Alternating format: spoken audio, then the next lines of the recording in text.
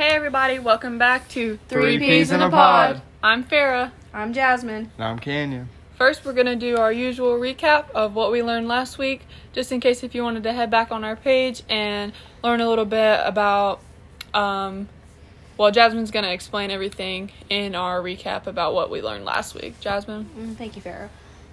For our recap of last week, what we talked about disorders such as PTSD, OCD, eating disorders, and social disorders.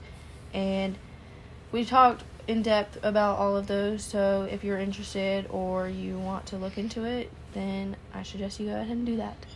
And for today's podcast, we are going to be talking about therapy role plays and how they affect people. So, there are several ones, but we're just going to try to go not too in-depth with each one, just to give you a little bit of an idea about what each one is and what kind of what they do and their definition and just stuff like that. And then if you want to go more in-depth, you can search into specific ones, but we're just going to go over all of the main ones. So first is psychotherapy, which is techniques designed to encourage understanding of problems and modify them. Psychotherapy can be defined as the psychological treatment of emotional behavior and personality disorders. It involves communication between a patient and a therapist, and it uses theoretical-based methods. So this is basically when you sit down with a therapist, and there is 4 types of psychotherapy. So you can pick one, which is, there are 4 types are cognitive behavioral therapy, dialect behavior therapy, interpersonal therapy, and family-focused therapy. So you kind of like pick the one that you need. Yeah, so you kind of pick whichever you're struggling with. So the goal of psychotherapy is not to change you, and it's not to change your choice, but it is to build awareness, compassion, understanding, respect, empathy, and acceptance towards yourself and others. So psychotherapy is kind of a wide-ranged one, but next we're going to talk about biomedical therapies. Biomedical therapies is the use of medical treatments for psychological disorders. There are 3 procedures that are used in this therapy. There are drug therapies, electroconvulsive, which is shock treatment, and psychosurgery. Biomedical therapy treatment involves electrically inducing a brief brain seizure used primarily for severe or prolonged depression. So if you have any of those thoughts or symptoms, I say go check that out. Mm-hmm. And for example, biotherapy can treat the cancer itself or side effects of cancer treatment. The treatments work in different ways and are used for many types of cancer.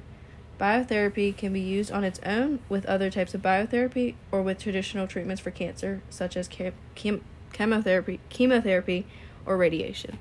So biomedical therapy is more focused, and you have more of an end result in mind than the family-focused or the interpersonal therapy. Like, biomedical therapy has more of a goal at the end, I would say. Mm-hmm.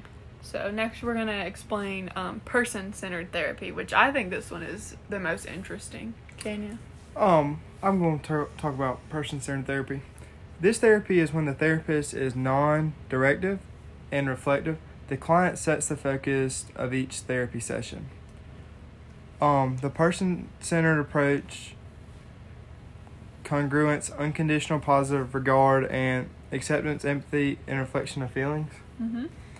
The background of it is this method of supportive therapy was developed by Carl Rogers in the 1940s. He pioneered his non-directive approach to counseling, which focuses on here and now principle and encourages counseling clients to explore and create positive change for themselves. So this person-centered therapy is more like you decide what you're going to do, and it's more like the therapist is there to guide you, but it's overall it's person-centered. So this is a very different approach as to the other ones. Yeah, and actually with this one, I think I would be able to relate to this one the most, because if I do get therapy, it sounds like something that I would like to try. It sounds very like person-friendly. Yeah.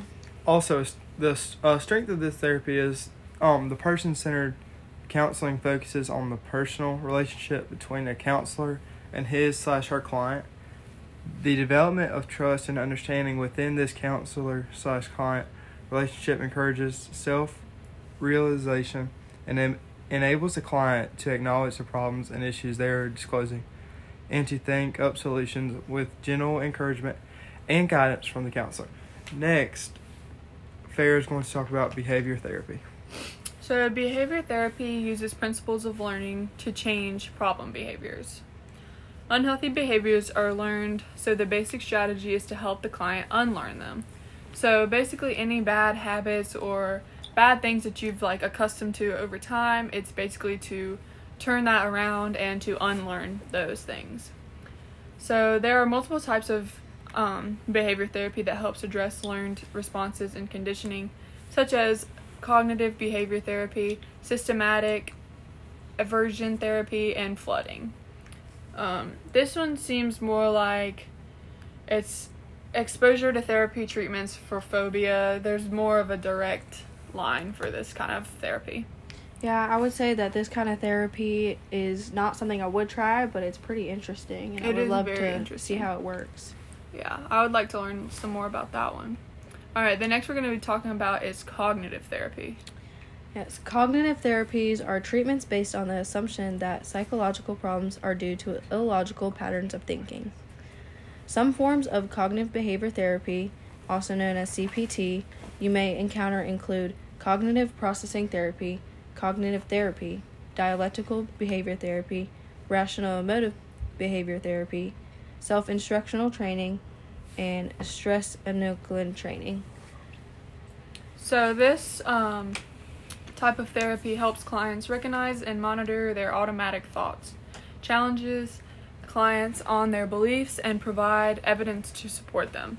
So this one is more like kind of playing mind games with you, I would say. It's very interesting. I've actually never heard of something like this, so that one is pretty interesting. But there are many other psychotherapies. Just a few of them are eye movement, distillation, and reprocessing, which is EMDR. This reduces the effects of distressing memories that were inadequately processed and stored as isolated memories. Another one is family therapy or couple therapy, which is approaching issues based on units of the relationship. And then another one is group therapy, which is one or more therapists working in a small group of clients together. So it's like you and a couple other people with a few therapists working through your problems together. Effective psychotherapy is, Jasmine, you want to explain that? Yeah. Effective psychotherapy is a therapeutic relationship which involves mutual respect, trust, and hope, cooperative alliance, and mutual goals.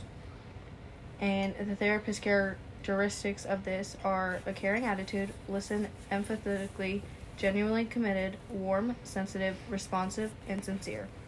The client characteristics of this are going to be motivated, actively involved, emotional and social security, optimistic, and the external circumstances of this are going to be stable living situation and supportive network. Alright, these are just a few of the therapies that are given in this chapter. So this is just kind of a wide overview of the things that we've learned about, and if you have any more questions, I would love for you guys to go more in depth with your research. And we had a lot of fun talking about the different therapies today and how it affects us. Yeah, they're very, very interesting, and it can be something really fun for you to look into, or if you think that you might need therapy of any sort, I would definitely recommend going into more detail of learning each one of these. Alright guys, thank you so much for tuning in on this week's 3 Peas in a Pod. See you guys next week. Bye. Bye.